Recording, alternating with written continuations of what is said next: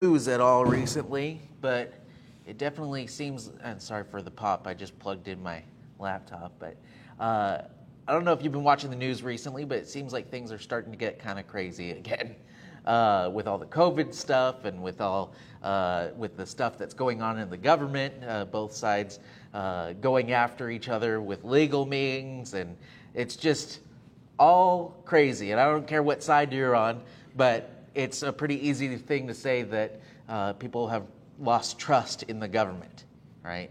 And so the title of my sermon this morning, I was thinking about this for a while, and it's Lessons from Tyrants. And the reason why I bring this up is because some people look at everything that's going on and are very quick to rebel, right? Very quick to rebel against the government. And that comes from kind of this rebellious spirit that we have as Americans. But also, some people are very quick to comply no matter what, right? And so the reality is that we need to, what the Bible tells us to do is kind of somewhere in the middle.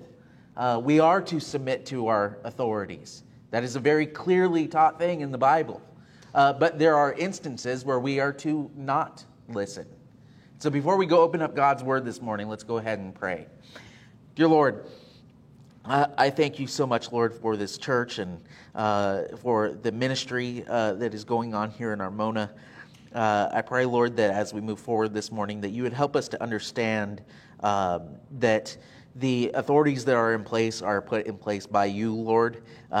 Even if we don't think that they are the best, that they are still better than the alternative, which is lawlessness. I pray, Lord, that, again, as we go forward this morning, that you would just keep our hearts and our minds open to what you have to teach us. In Jesus' name I pray. Amen. So if you would, go ahead and open up your Bibles to Romans chapter 13. We're going to read verses 1 through 7. And this is basically the quintessential passage for submitting to authority. This is very clearly taught here. There's really not much arguing with this. So Romans chapter 13, verses 1 through 7 says, "Let every soul be subject to the governing authorities, for there is no authority except from God, and the authorities that exist are appointed by God. Therefore, whoever resists the authority resists the ordinance of God, and those who resist will bring judgment on themselves. For rulers are not a terror to good works, but to evil. Do you want to be unafraid of the authority? Do what is good, and you will have praise from the same. For he is God's minister to you for good. But if you do evil, be afraid, for he does not bear the sword in vain, for he is God's minister, an avenger to execute wrath on him who practices evil. Therefore you must be subject, not only because of wrath, but also for conscience sake. For because of this you also pay taxes, for they are God's ministers, attending continually to this very thing. Render therefore to all their due, taxes to whom taxes are due, customs to whom customs, fear to whom fear, honor to whom honor." And so again, sometimes as Americans, this is a very difficult thing for us to take. After all, taxes were one of the big things that helped us start our country, right? Nobody, even to this day, Americans don't like to pay taxes, right? Like, I'm with you there on that. But the Bible very much does call for us to submit. And again, we don't have a king in this country. We have a president that is elected every 4 years. But understand that in biblical times, they were very used to the idea of having rulers. Now, what was the alternative to that? The alternative to having rulers? Well, it was complete anarchy. And this is what Paul is writing about here, this evil that would go on without these rulers. And so we have to understand the context a little bit of what is happening here. And so basically, what we need to understand is that bad government is better than no government, okay? And so that's a very important thing. So before we go on this morning and talk about some of the exceptions to submitting to government, because there are exceptions in the Bible, But we need to go with the basic premise that we are to submit. We have to have that heart there, that is what God wants us to do. Now, again, there are circumstances where we do not, and that's what we're going to talk about this morning. And what does that look like? And that's a very important part of this morning as well. Does that mean that we rebel and we overthrow our government? No, because that's never okay in the Bible. Okay? Overthrowing the government is pretty much always a bad thing. Okay? So the first tyrant that we are going to look at this morning is Pharaoh. We've been discussing this on Sundays and Wednesday nights, going through the book of Exodus. But Pharaoh in the book of Exodus was a very bad guy.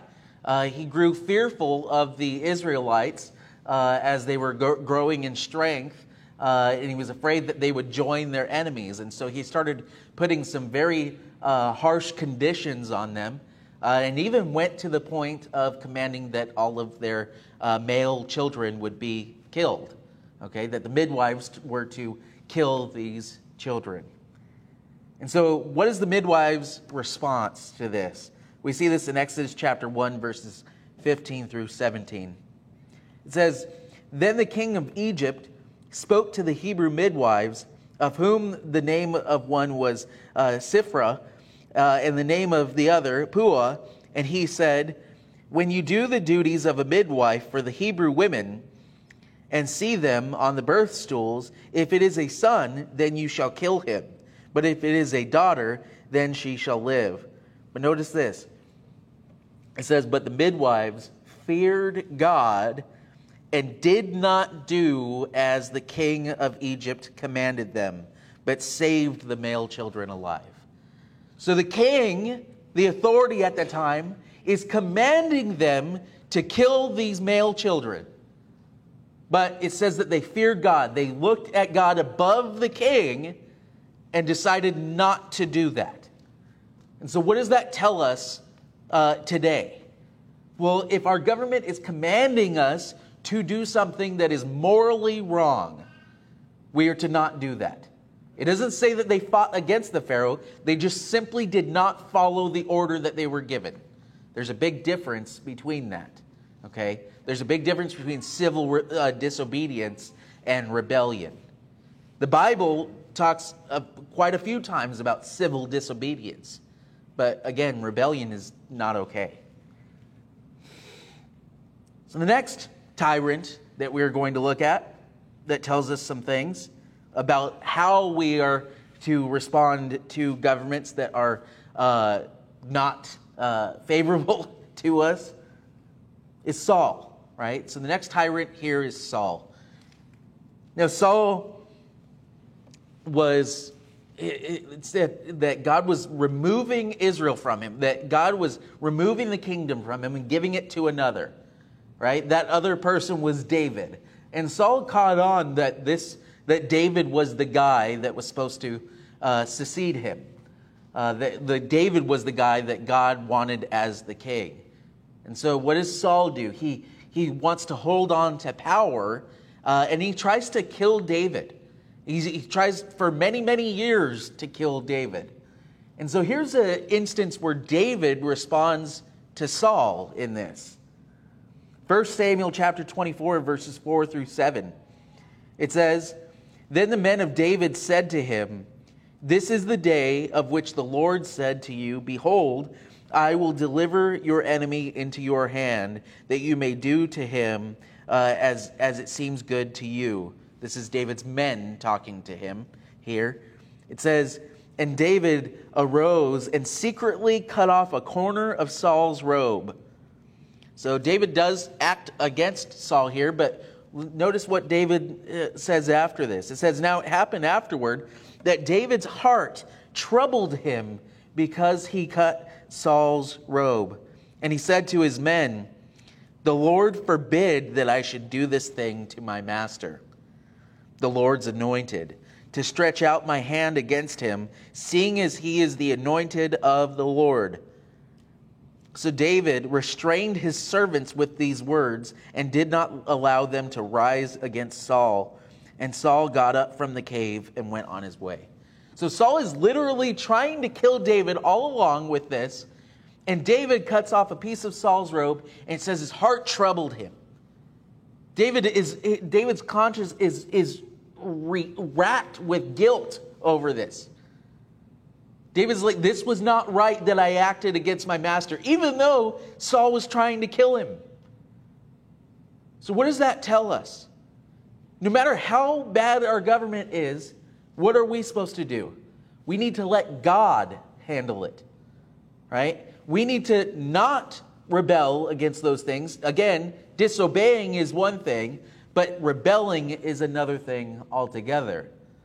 And so David tells his servants to not do anything. And later we see that God would take Saul out in God's time. David was to wait and let God handle it. And that is the same thing that we need to do when things get really bad, is wait and let God handle it. The next tyrant here is Nebuchadnezzar. And we've heard this story about Shadrach, Meshach, and Abednego quite a bit. I mean, everybody hears that in Sunday school. Nebuchadnezzar sets up this idol and commands everyone to worship it. This big golden idol of himself. And how egotistical is that, right? We think some of our leaders are egotistical. Look at Nebuchadnezzar there. He literally set up a statue of himself and said, you need to worship this and not your God, right? That should tell us one thing right off the bat, that if the government is commanding us to put them above God, we're to not listen to that. And that's a running theme throughout this. If we look at the government as above God, that's a problem, right? Even in Romans there, in that passage, who put the government in charge? God did. That means God is above the government. So there is a hierarchy there. And so we obey the government unless it goes against God. And so that's exactly what Shadrach, Meshach, and Abednego do. But there's some more things that we can learn from these three Hebrew boys here. In Daniel chapter 3, verses 16 through 19, after the king is commanding them to do this, otherwise they will be thrown in the fiery furnace, they respond like this. It says, Shadrach, Meshach, and Abednego answered and said to the king, O Nebuchadnezzar, we have no need to answer you in this matter. If that is the case, our God, whom we serve, is able to deliver us from the fiery furnace, and he will deliver us from your hand, O king. And it says, but if not, let it be known to you, O king, that we will not serve your gods, nor will we worship the gold image which you have set up. Then Nebuchadnezzar was full of fury, and the expression on his face changed toward Shadrach, Meshach, and Abednego. He spoke and commanded that they heat the furnace 7 times more than it was usually heated. So what can we learn from this? Well, first of all, they simply said, no, we're not going to do that. Okay? We are not going to worship the idol that you have set up. But, again, did they fight back? No. They went quietly, right? They trusted that God was going to deliver them. They said, our God is able to deliver us, and he will deliver us from your hand, right? Remember, just before this, Nebuchadnezzar was basically challenging God here, saying, who is able to deliver you from my hand? And they said, our God is able to deliver us from your hand and will deliver us. But the very next thing that they say is so important there. They say, but if not. See, they fully believed that God would deliver them. But they also understood that that might not happen. Because it might not be God's will. It might be God's will for them to be martyred. And they were willing to accept that. You see, going against the government does not mean that we just don't have any consequences. There are consequences, and we need to accept those consequences. If we are going to not do something that the government orders us to do, we need to be willing to accept the consequences of that, because that is breaking the law. But if we are following God and that is higher than that, we need to be willing to accept that and trust that God is going to work it out. So it's so important there. They understood what they were doing, and then the consequences were very real to them. What does Nebuchadnezzar say that he's going to? What does he do? What does he tell? He commands that it be heated 7 times hotter than normal. And so that fiery furnace was very real to them.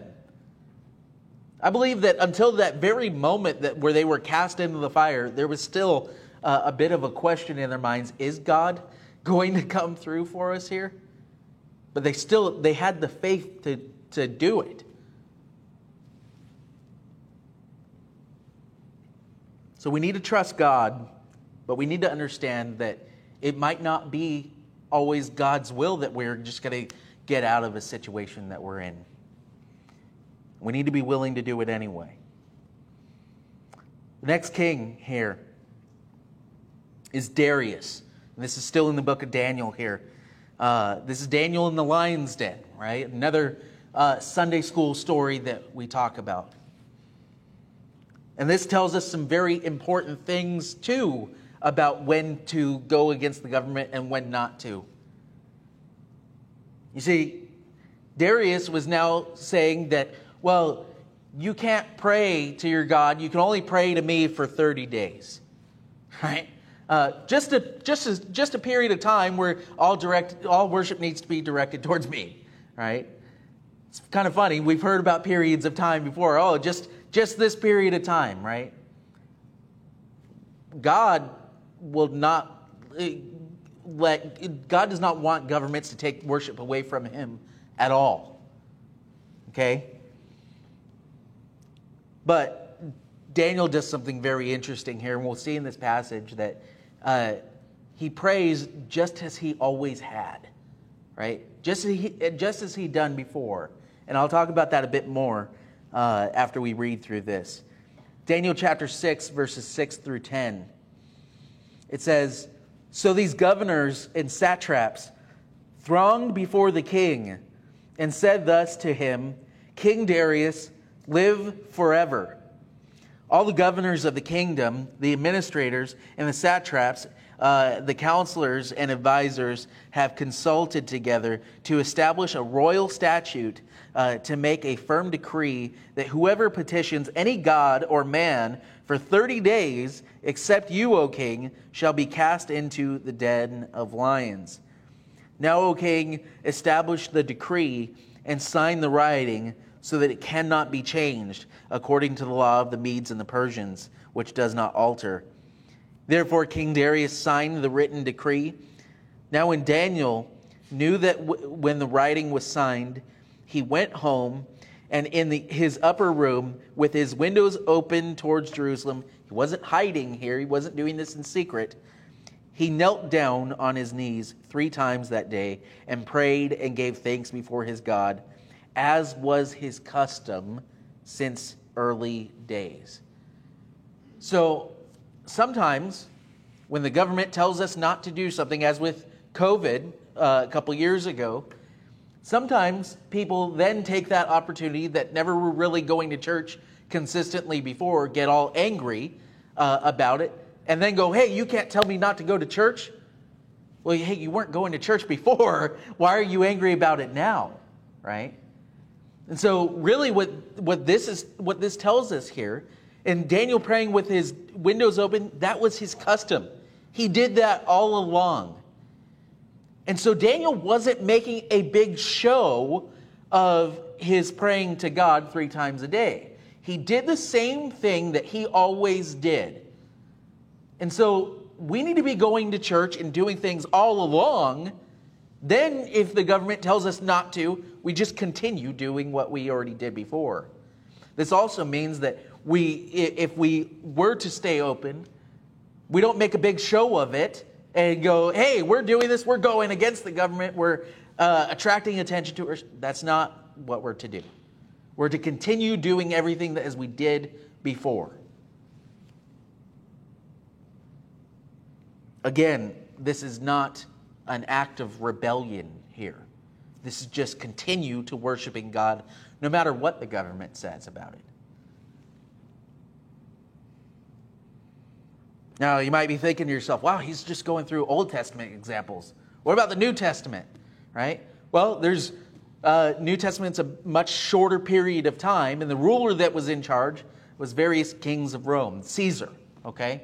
Caesar was in charge in Rome. So he's the last tyrant that we're going to look at today. There is one more, but I kind of cut it out because then it was getting into Revelation, and I just said, okay, that's for another time. But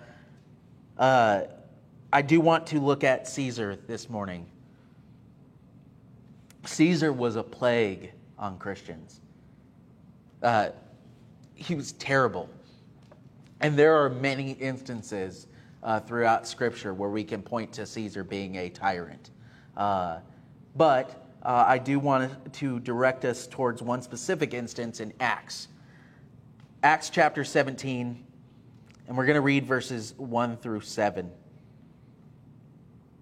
This is when Paul is going and preaching, and the people kind of go against Paul. He's staying with someone named Jason, and the people kind of don't like that. Some of the people aren't converted, right? And they don't like what Paul is preaching, and they go to find him, and basically can't find him, and drag Jason out and say, "This is someone that says there is a Lord higher than Caesar, Jesus Christ." That's what they drag him out of his house for, right? So we're going to read that right now. It says, now when they had passed through Amphipolis and Apollonia, they came to Thessalonica, where there was a synagogue of the Jews.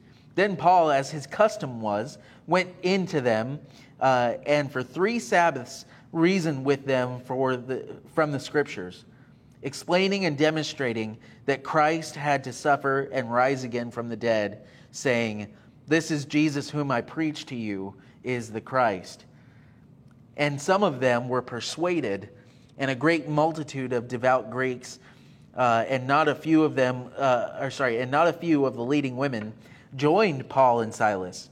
But the Jews who were not persuaded became envious, took some of the evil men from the marketplace and gathered a mob. By the way, this word for mob here is interesting, just a side note, is the word ecclesia. This is the same word where we get for church. Okay? So the word ecclesia is not always translated to church, just so you know. It's an assembly called out for a purpose.